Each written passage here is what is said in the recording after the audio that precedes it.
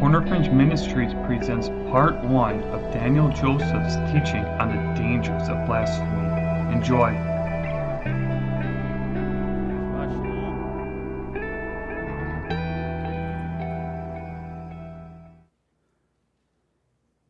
I had a somewhat of a rough week this week, but I made it through.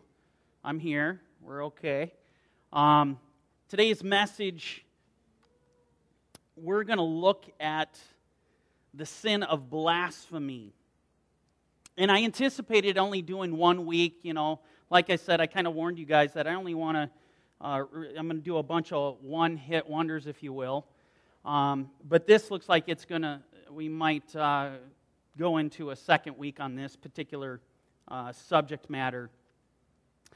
One of the things that we are going to do today is, the first thing I want to show you is how the Bible defines blasphemy, how it defines this sin. And I think it might surprise some of you that the actual definition is going to be a little bit broader than what you originally thought. The other thing I want to do is I also want to look at what the penalty is for this sin. The Bible's very clear that there is a penalty for the sin of blasphemy. The Old Testament, or the Tanakh, the Torah, it specifies what the penalty is, and it's interesting because that penalty is actually confirmed in the New Testament, as I will show you today. And then lastly, I'm actually going to address one of the scariest, one of the most controversial passages in all of Scripture. And it concerns blasphemy. It's a very intense passage. So with that said, kind of giving you an overview, I want to begin today by getting some of the formalities out of the way and look at how blasphemy is defined on the most basic, simplistic level. And I want to do this by taking you to Eerdmans Bible Dictionary to show you how they define blasphemy. And this is what is said. Blasphemy, the sin of consciously using derogatory language about God. Secondly, it is the reviling, mocking, and slandering of another human being. Now, when we think of blasphemy, what was just said at the beginning of this statement, the sin of consciously using derogatory language about God, this is typically what comes to our minds, right? How many can attest to this? When we think of blasphemy, we think somebody is cursing God with their mouth. Well, and rightfully so, because that is legitimately blasphemous. You are committing blasphemy. Let me give you a great example of this. We have an example found in the Torah. Leviticus chapter 24, verse 10, we read, "Now the son of an Israelite woman, whose father was an Egyptian, went out among the children of Israel. And this Israelite woman's son and a man of Israel fought each other in the camp." Moving on to verse 11. "And the Israelite woman's son blasphemed," it's actually nakav in the Hebrew, "blasphemed the name of the Lord and kalal," and cursed. "And so they brought him to Moshe. His mother's name was Shelomit, the daughter of Divri of the tribe of Dan." Okay, so when we think of blasphemy, it's stories like this that come to our mind. This is almost our cognitive knee-jerk reaction to when we hear the word blasphemy. However, having said this, it's important for you to understand that this isn't the only act that constitutes blasphemy. According to Scripture, this is not the only act. Actually, a true biblical definition is much broader. And I want to give you an example of this so that you understand what it really is. Moving to Romans in the New Testament, Romans chapter 2, verse 17, this is what we read. "Indeed, you are called a Jew." Let me give you a little backdrop. This is the Apostle Paul, who himself is a Jew of the tribe of Benjamin, right? A Pharisee, son of a Pharisee. He is speaking directly at this point in this epistle to his fellow brethren. Okay? And he says, indeed, you are called a Jew and rest on the law. Now, one thing I want to add a disclaimer here. He's going to go on a litany of praise for his fellow brethren, of what they've been called to. In other words, this is a beautiful glorification, a beautiful lifting up, this passage in here. So here he says, indeed you are called a Jew, and rest on the law, rest on Torah, and make your boast in God, and know His will. Okay? It's so interesting. Why do they know His will? Because they rest on the law. It's interesting, this passage, it takes me back in time. I had a gal come up to me, very intense. And she comes up, she says, Daniel, I have to ask you a question. I said, oh, no problem. She goes, in 5 words or less, define Torah. And it kind of took me by surprise. Nobody's asked me that question. In 5 words or less, define Torah. So I thought for a moment, and she's like, I didn't mean to put you on the spot. I said, no, it's okay. I said, it's the will of God. Literally, in 5 words. Because that's exactly what Torah is. It is the will of God. And this is what you're seeing Paul say here. You know His will, okay? They know His will because they are resting in the law. And approve the things that are excellent. Well, how are they approving the things that are excellent? Being instructed out of Torah. They're receiving instructions. Remember what Torah means. It means instruction. And are confident, look at this, and are confident that you yourself are a guide to the blind, a light, look at the terminology used here, a light, we know the Torah is a lamp, right? A light unto thy path, okay? A light to those who are in darkness. You think about when Yeshua turned to His disciples and said, you are the light of the world. The Apostle Paul is turning to his Jewish brethren and saying the exact same thing that Yeshua said to His apostles. You are supposed to be the light of the world. Isaiah confirms this. Read the prophecies in Isaiah. It talks that the Jewish people will be a light to the nations. I will give you as a light to the nations. So here we see this just beautiful litany of praise. A light to those who are in darkness. Moving to verse 20. An instructor of the foolish, a teacher of babes, having the form of knowledge and truth in the law. So here's, unfortunately, where the praise ends. Here's, unfortunately, where he outlines their beautiful responsibility to the rest of the world. As he continues, listen very closely. In verse 21, we read, you, therefore, who teach another, do you not teach yourself? You who preach that a man should not steal, do you steal? You who say, do not commit adultery, do you commit adultery? You who abhor idols, do you rob temples? Now, where does Paul go? When he thinks of Torah, where is he going? He's going to the heartbeat of Torah, the 10 Commandments. You should not steal. You should not commit adultery. This is straight from the heartbeat of Torah. This is the 10 Commandments. So he's saying, do you do these things? You're out preaching Torah. You're instructing the ignorant. You're raising up the babes.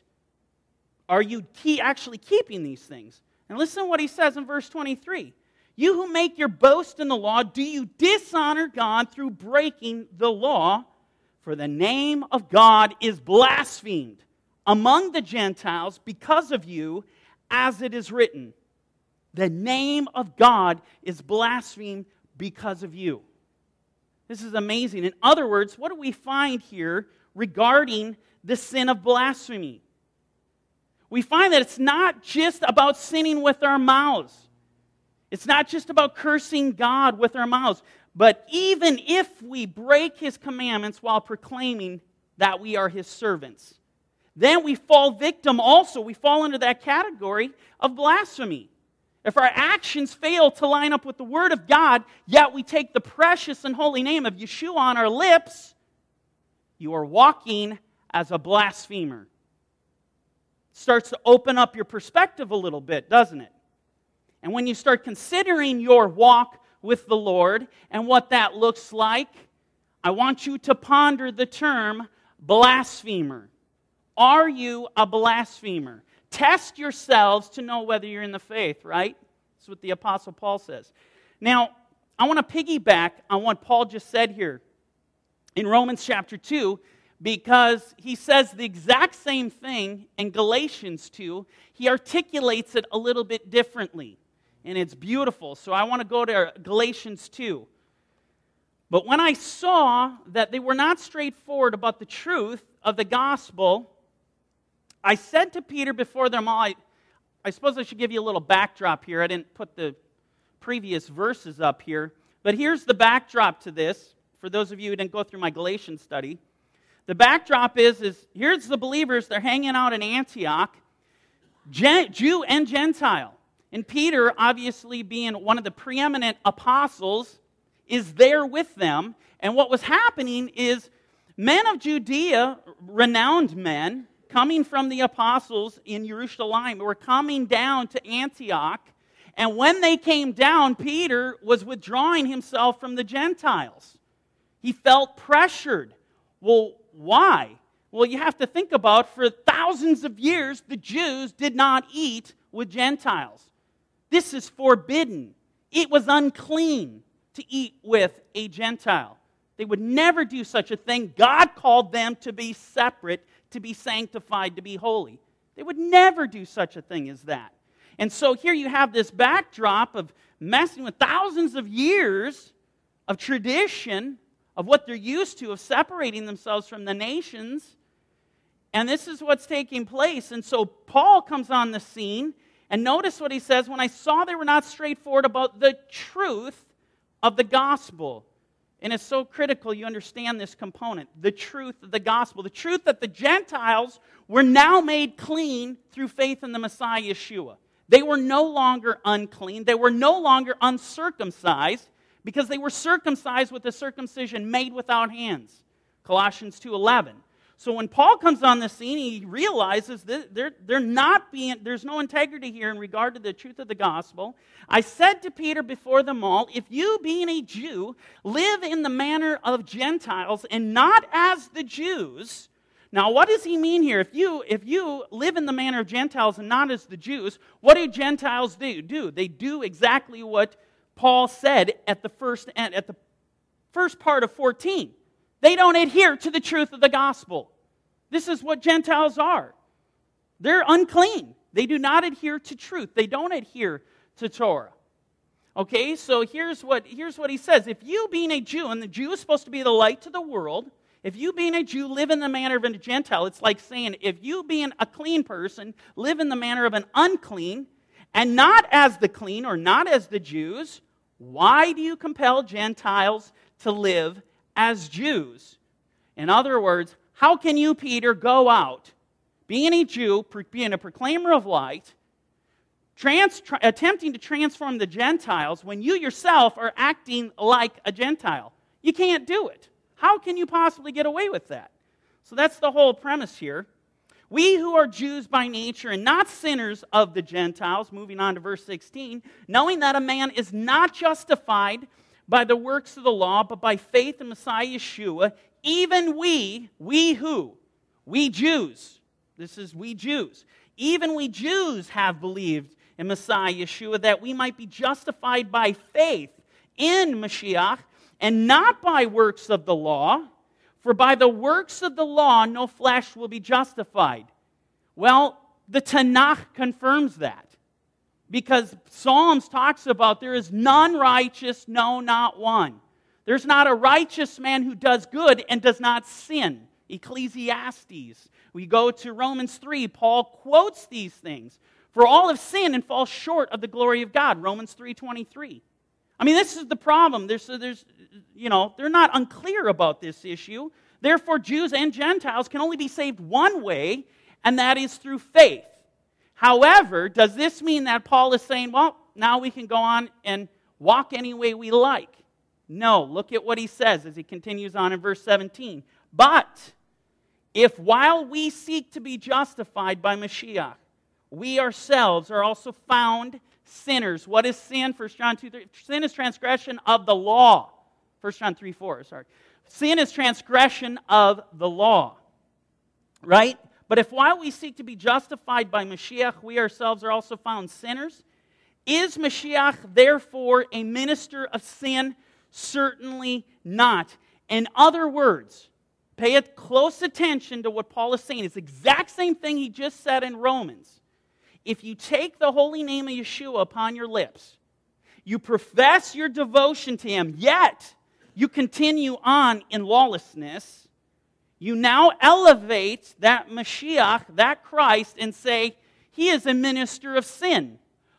Your works that you go out are supposed to emulate the one you follow. You think about the Talmudim, you think about the disciples that followed their rabbi. They look just like the rabbi, they talk just like the rabbi. You go back in history, you would know who you're talking to by the way they behaved. You could identify the disciples to that specific rabbi. If you're of Rabbi Yeshua, you will walk and talk like Rabbi Yeshua. But if you don't, this is where we get into the sin of blasphemy. If you go on in Torahlessness, if you go on walking in the ways of your own eyes, like Israel had fallen to at times, and then you still profess Jesus is Lord. He is my Savior. Yeshua is Lord. But you're walking in ungodliness. You are stating Messiah Yeshua is a minister of sin. And God forbid your actions should do such things. That is blasphemy. And it makes me tremble to know how careful I have to walk. It makes me tremble to understand a biblical definition of what blasphemy really is. Going to 2 Timothy, look at what Paul says here on the heels of what we just looked at. Nevertheless, the solid foundation of God stands, having this seal. The Lord knows those who are His, and let everyone who names the name of Mashiach depart from iniquity. If you dare take the holy name of Yeshua upon your lips and commit your life to Him, because if you don't, there is no salvation, there is no hope for you. But if you do this, there is one road to go down, and that is the narrow path, and that is moving towards Him. There's no turning back. You cannot look back like Lot's wife. You're as good as dead. There's no options. Only one option to move forward in relationship with the Lord Yeshua. You must depart from iniquity, or you will become a blasphemer. Listen to what Paul says to Titus. But as for you, speak the things which are proper for sound doctrine, that the older men be sober. Okay, so first he addresses the men. The older men be sober, reverent, temperate, sound in faith, in love, in patience. Now he addresses the women. The older women likewise, that they be reverent in behavior, not slanderers, not given to much wine, teachers of good things, verse 4. That they admonish their young women to love their husbands, to love their children, to be discreet, chaste, homemakers, good, obedient to their own husbands, that the word of God may not be blasphemed. This is the requirement, that the word of God may not be blasphemed. The requirement, men, upon us is great, to walk in holiness. But it doesn't end there. It also comes to you, women, to wives, to mothers, the way you conduct your lives as wives and mothers, in your home, out of your home, in front of the community, out of the community, could be interpreted as blasphemous if in fact you stray from the faith. Your actions bear testimony of who you are. It's very intense, amen? And, this whole concept, I've been in the New Testament with all of this. This is not a new concept. And all of a sudden we get to the New Testament, and now all of a sudden, if we don't walk in righteousness, then we're blasphemers. This goes back to Tanakh. We go back to Ezekiel, the prophet, Ezekiel 20, verse 27. Therefore, Son of Man, speak to the house of Israel and say to them, Thus says the Lord God, in this too your fathers have blasphemed me. How? By being unfaithful. By being unfaithful to God, you become blasphemers. Simple point I'm trying to make here is that blaspheming, according to Scripture, well, it has a much broader definition than just speaking curses against God with your mouth. It involves your commitment. It involves your actions, whether or not you are walking according to the commandments of God. Let me take this to another level. in the sense of defining blasphemy. Going to the Gospel of Matthew, towards the end of the Gospel, we find that Yeshua, he's on trial. Okay, he's ready to be crucified. And we read the following dialogue, and this is what it says. But Yeshua kept silent, and the high priest answered and said to him, I put you under oath. This is the high priest speaking, the Kohen Gadol. I put you under oath by the living God. Tell us if you are the Mashiach, the Son of God. Yeshua said to him, It is as you say. Nevertheless, I say to you, hereafter you will see the Son of Man sitting at the right hand of the power and coming on the clouds of heaven. Yeshua is actually quoting from Daniel 7 here. It's very intense, so there's no ambiguity between this high priest and Yeshua. In verse 65, then the high priest tore his clothes, saying, He has spoken blasphemy. He has spoken blasphemy. What further need do we have of witnesses? Look now, you have heard his blasphemy. What was it that Yeshua said that was perceived so blasphemous? Well, it's obvious. He made himself the Son of God. Thus, he made himself God. This is why we read over and over again in the Gospel of John, they wanted to stone him. He made himself, I and my Father are one. That's it. They want to stone him. He made himself God. John 19, when you read what actually put him on the cross, the testimony that put Yeshua on the cross was that he made himself the Son of God. And in their eyes, that was committing blasphemy.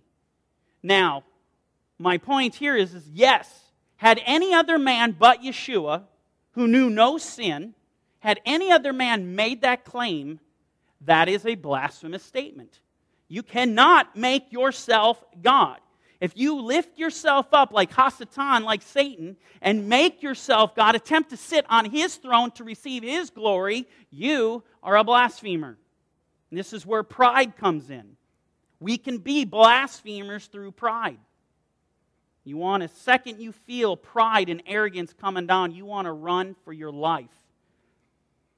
So, when we look to the Bible to see what blasphemy is, we discover the term simply has a much broader definition than what at least some of us might originally thought. It could be cursing with the mouth, it could be disobedience to God's commandments, or it could be lifting yourself up as God to receive worship. All of these things fall under the category of blasphemy, which brings us to our next point that I want to cover. What is the biblical remedy for committing this sin? What does the Bible say is the penalty for blasphemy? Well, let's go back to the story we opened up with the two men fighting and the one man whose father was an Egyptian. He cursed God. Let's go back and see what the penalty for blasphemy is. Leviticus 24, verse 12. Then they put him in custody that the mind of the Lord might be shown to them. And the Lord spoke to Moshe, saying, Take outside the camp him who has cursed. Then let all who heard him lay their hands on his head, and let all the congregation stone him. In other words, the penalty for cursing God, for blaspheming the God of Israel, it's death. Now you might be thinking, well, Daniel, nobody is really following this harsh judgment today. This barbaric behavior, this was reserved only for those under the old covenant. This is no longer legitimate. We don't handle things like this anymore. Well, let me say this.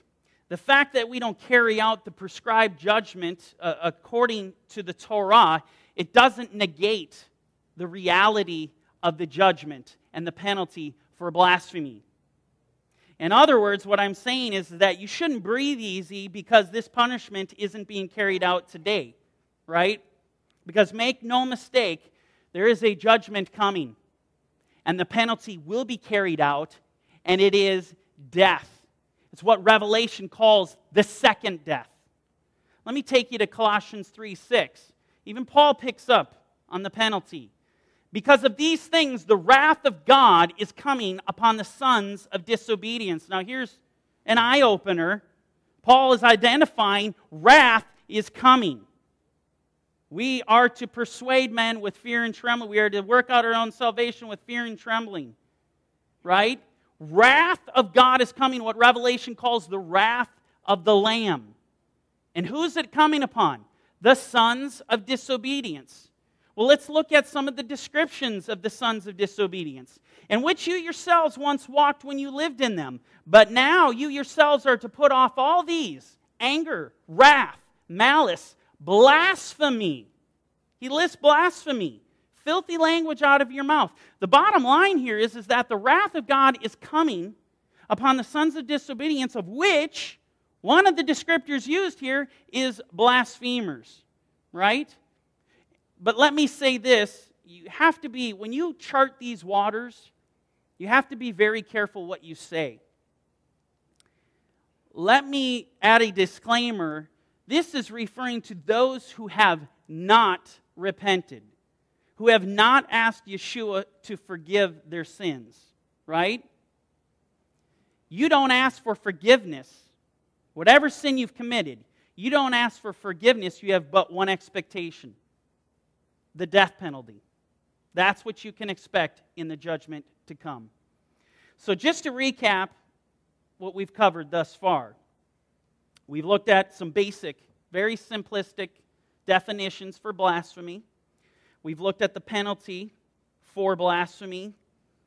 But now, I want to take you to the heart of today's message. And I want to show you one of the most terrifying and controversial passages in all of Scripture. And this passage I'm talking about is actually found in the Gospel of Matthew. It is interesting that Matthew seems to hit home runs with scariest passages ever. Matthew chapter 7, and this particular one in Matthew chapter 12. And look at what it says. Then one was brought to Yeshua, who was demon-possessed, blind, and mute. This guy's in rough shape. And he healed him, so that the blind and mute man both spoke and saw. And all the multitudes were amazed and said, "Could this be the son of David?" Moving on to verse 24. Now when the Pharisees heard it, they said, "This fellow does not cast out demons except by Beelzebub," or in Hebrew, Baal-Zevuv. Literally means in Hebrew, the Lord of the Flies. This was the god of Ekron. And something that you need to understand is that, definitely according to first century Jewish ideology, they saw the god of Ekron, or Baal-Zevuv, as the Lord over all demons. It's the Lord of the Flies, signifying demons. Okay? This is who they saw him. And so this is the charge by the Pharisees to Yeshua, that he doesn't cast out demons except by the ruler of demons. Moving on to verse 25. But Yeshua knew their thoughts and said to them, "Every kingdom divided against itself is brought to desolation, and every city or house divided against itself will not stand." Verse 26. If Satan casts out Satan, he is divided against himself. How then will his kingdom stand? And if I cast out demons by Baal-Zevuv, by whom do your sons cast them out? Therefore they shall be your judges.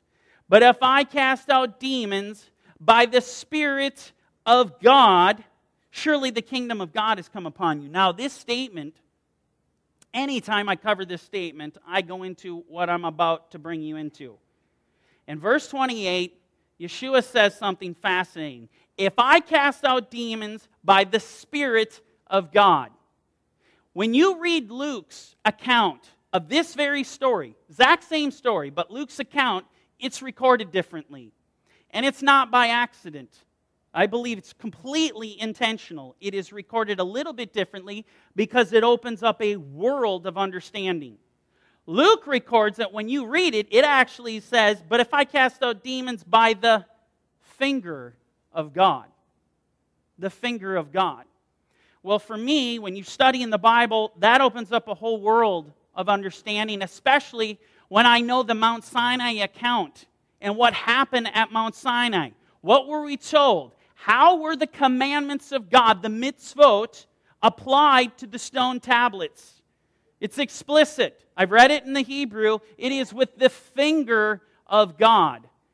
I just learned something about the finger of God. You learn something about the finger of God in the Gospels, that it is the Spirit of God.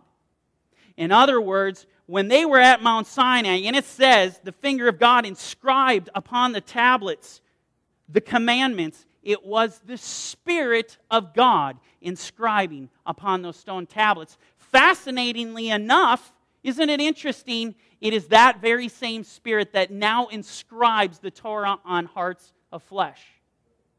This is a beautiful thing. It opens up your understanding. So here we have Yeshua saying, but if I cast out demons by the Spirit of God, this is how He's casting them out, by the finger of God. Surely the kingdom of God has come upon you. Continuing on, this is where it gets really scary. How can one enter a strong man's house and plunder his good unless he first binds the strong man? And then he will plunder his house. He who is not with me is against me, and he who does not gather with me scatters abroad. Therefore, I say to you, every sin and blasphemy, blasphemia in the Greek, will be forgiven men, but the blasphemy against the Spirit will not be forgiven men. Terrifying. We continue. Anyone who speaks a word against the Son of Man, and I just want to point something out so you can see a biblical pattern taking place here. All things are established on the testimony of 2 and 3. You will find Yeshua make this statement back to back twice. Look at what he says. He's going to repeat himself. Anyone who speaks a word against the Son of Man, it will be forgiven him. And here he goes again. But whoever speaks against the Ruach HaKodesh, it will not be forgiven him, either in this age or in the age to come. Hands down, one of the scariest passages you will ever read in all of Scripture. Absolutely one of those passages that for any believer, the first time they come and they're studying the Word, like myself, years back, and as you go through, you come across this, it makes you lose sleep at night. Everything else I was studying at that time immediately took a back seat, because I was never under the impression there could ever possibly be an unforgivable sin. We can all be forgiven. That's what I grew up like that. I never heard of such a thing. I never heard this. How could there be an unforgivable sin? That's impossible. The blood of Yeshua covers everything. What's more powerful than that? First time I came to this, I was terrified. Everything, backseat, all I cared about was this passage. I need to know what this means. How do I make sense of this? Statement of this magnitude requires investigation. Now, when one reads this statement, you can't help but be immediately prompted, probably, you're probably like me.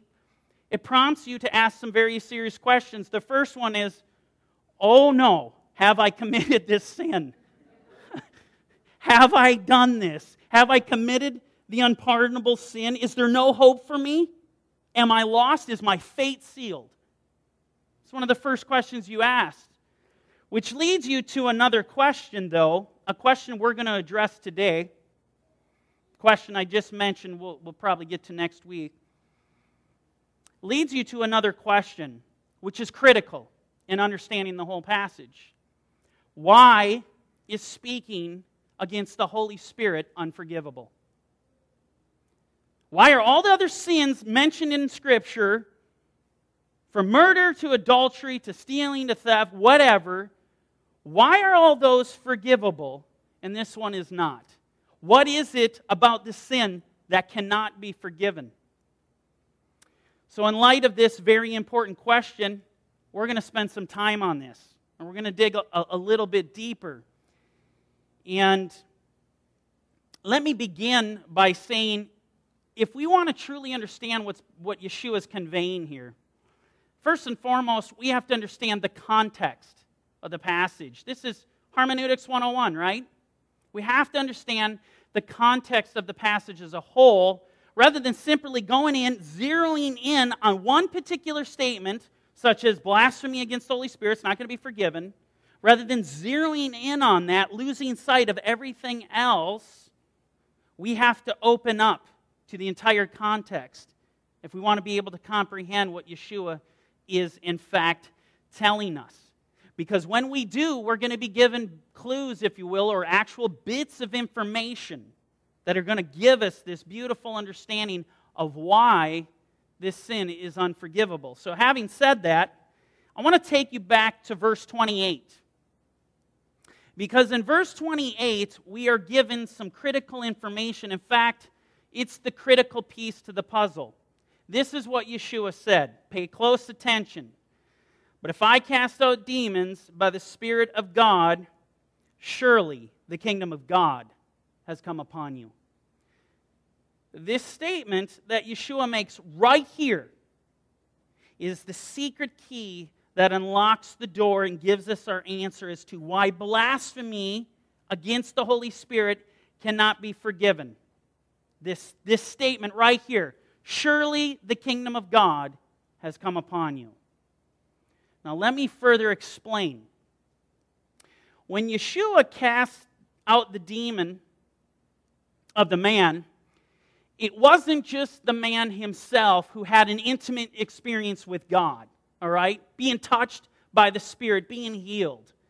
But rather it was those who were present in the midst of this man who also had this intimate experience. They too literally experienced the kingdom of God. There's an intimate revelation. Now, it was the response. This is what you need to understand. It was the response to this experience that became the problem. Because of their response to this revelation, we find that they ended up doing something that the prophet Isaiah spoke against. When he was defining a characteristic of wicked, the wicked, they would do something. And what is that something? They would call good evil and evil good, right? Let me read to you this passage just briefly, just to give you a glimpse at what is being spoken here. Woe to those who call evil good and good evil, who put darkness for light and light for darkness, who put bitter for sweet and sweet for bitter. Woe to those who are wise in their own eyes. This is interesting because what does Yeshua do? He rails upon the Pharisees for literally this, for being wise in their own eyes and prudent in their own sight. And then it goes on. Therefore, as the fire devours the stubble and the flame consumes the chaff, their root will be as rottenness and their blossom will ascend like dust. Listen to this. Because they have rejected the law of the Lord of hosts. This is defining the wicked. Those who call good evil and evil good. And this is exactly what the Pharisees were doing. They looked at something beautiful, holy, righteous, and good. They were looking at the kingdom of God, and they called it evil. He does not cast out demons except by Baal Zevuv. Now, you might be thinking, well, Daniel, that sounds great. But I don't necessarily see how this clears up why this sin is unpardonable. Well, let me help give you some further insight, which is going to give you a deeper appreciation for that statement Yeshua makes that's on the screen right now. Surely the kingdom of God has come upon you. And to help you appreciate what is actually being said here, I want to take you to the book of Enoch. This is going to blow your mind, what I'm going to show you. If you're new here today and you're not used to me, there are times that I go to the book of Enoch. And just as a disclaimer, the book of Enoch in the first century, among the first century Jews and believing Jews who put their faith in Yeshua, it was considered Scripture. We find fragments of it in multiple languages in the Dead Sea Scrolls. And more importantly to me, the book of Enoch is actually in the New Testament. It's literally quoted verbatim in the book of Jude. And it's not quoted as, well, here's some nice commentary. I'd like to impart this wisdom to you. It is quoted as inspired. Because Jude actually begins, Enoch prophesied. Okay, we know holy men of God only spoke as they're moved by the Holy Spirit. according to Peter. In other words, Jude puts this in a context of what Enoch said is inspired, and he quotes Enoch literally. So with that little disclaimer, I want to take you to the book of Enoch, and the particular passages I'm going to take you to are the backdrop to Genesis 6. And what's happened in Genesis 6? What was recorded? It talks about sons of God, or angels from heaven, coming down and fornicating with the daughters of men. Okay, so this is the backdrop that we're going to see in the book of Enoch. And then the whole point of going here is this is going to illuminate your understanding as to this statement that is on the screen right now and what it really means. Why it's unforgivable when someone experiences the kingdom of God. So going to the book of Enoch, chapter 12, verse 3, we read, "And I, Enoch, was blessing the Lord of majesty and the King of the ages, and lo, the watchers, which is to say the angels, called me, Enoch the scribe, and said to me," verse 4, "Enoch, thou scribe of righteousness, go declare to the watchers of the heaven, who have left the high heaven, the holy eternal place, and have defiled themselves with women, and have done as the children of earth do, and have taken unto themselves wives. Ye have wrought great destruction on the earth." Verse 5, "And ye shall have no peace nor forgiveness of sin. And inasmuch as they delight themselves in their children," because children were born unto them, "the murder of their beloved ones shall they see, and over the destruction of their children shall they lament, and they shall make supplication unto eternity, but mercy and peace shall ye not attain." Verse 1. "And Enoch went and said, Azazel." Now a little backdrop on Azazel. He's one of the main culprits, one of the main angels who a lot of this sin was placed upon. Azazel, according to the book of Enoch, had actually taken secrets that were reserved only for heaven, that were not to be imparted to men. And he brought those secrets and gave the men of earth these secrets, and he taught them all sorts of ungodliness. He taught them how to make swords, knives, shields. He taught them how to obviously work with metal. These things men were never intended. We were never created to go to war and kill each other. And yet Azazel is held responsible for that ungodliness. So Enoch went and said, "Azazel, thou shalt have no peace. A severe sentence has gone forth against thee to put thee in bonds. And thou shalt not have toleration nor request granted to thee, because of the unrighteousness which thou hast taught, and because of all the works of godlessness and unrighteousness and sin which thou hast shown men." Going to verse 3. "Then I went and spoke to them all together, and they were all afraid." Now the number we're told, according to Enoch chapter 6, was 200. 200 angels has gotten together to conspire to commit this sin. This is what happened.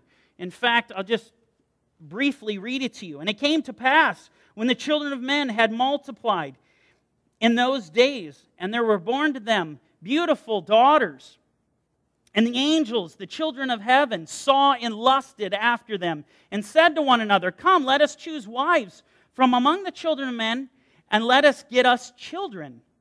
And Samjaza, who was their leader, said unto them, I fear ye will not indeed agree to do this deed, and I alone shall have to pay the penalty of a great sin. And they all answered him and said, Let us all swear an oath and all bind ourselves by mutual imprecations, not to abandon this plan, but to do this thing. So this was a conspiracy of 200 angels from heaven, from Shemaim, getting together to make this descent down upon the daughters of men. All right, and we're in verse 3. We'll start again. Then I spoke to them all together, and they were all afraid, and fear and trembling seized them. And they besought me to draw up a petition for them, that they might find forgiveness, and to read their petition in the presence of the Lord of heaven. For from thenceforward they could not speak with him, nor lift up their eyes to heaven, for shame of their sins for which they had been condemned. So, understand what is happening here. The angels who committed fornication with the women of the earth, they came to Enoch to have Enoch intercede on their behalf before the Lord.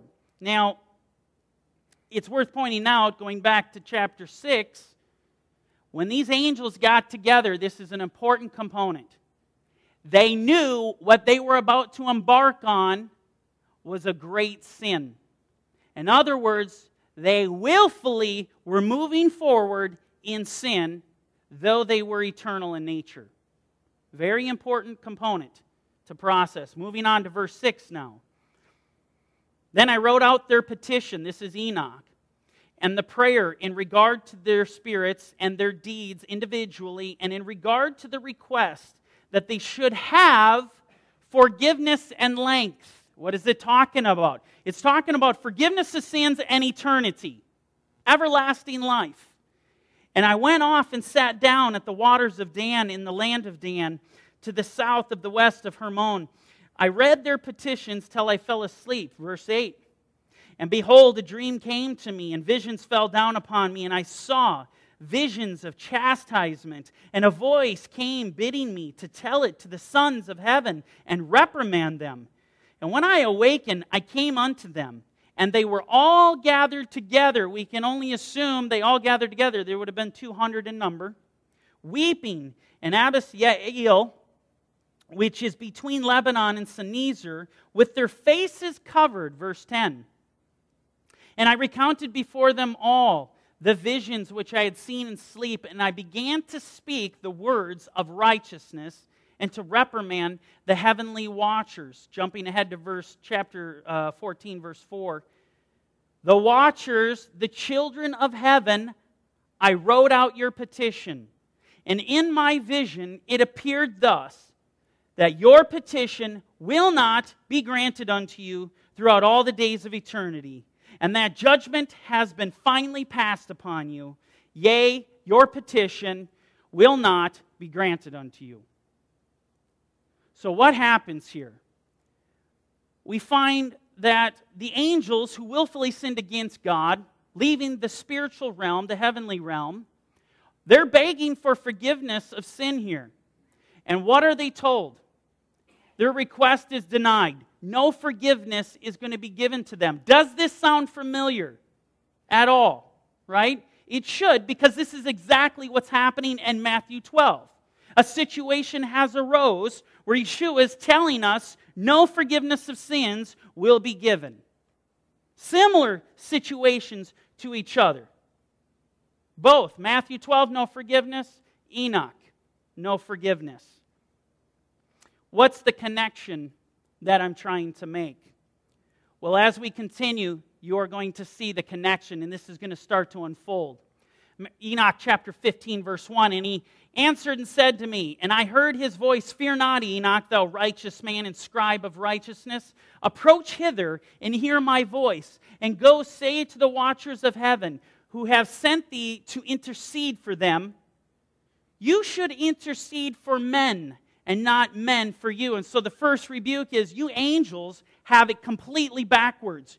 You are supposed to be interceding on men, and here you have a man interceding on your behalf. Completely backwards scenario. And you're going to find this, it's so interesting, some of the parallels that I will bring out next week to you when I show you some of the wicked and what the wicked have done in Scripture, who were at one time righteous. They're at one time righteous, but moved in lawlessness. There is an identical pattern here. It's very scary.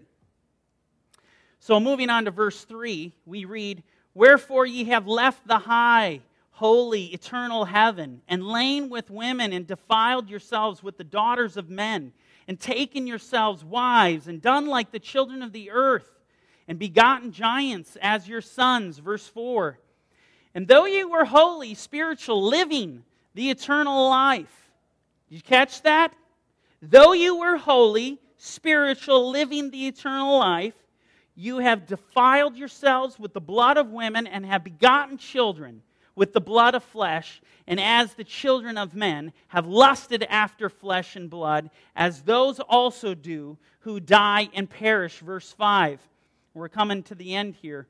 Therefore, have I given them wives also, that they might impregnate them and beget children by them, that thus nothing might be wanting to them on the earth? But you were formerly spiritual.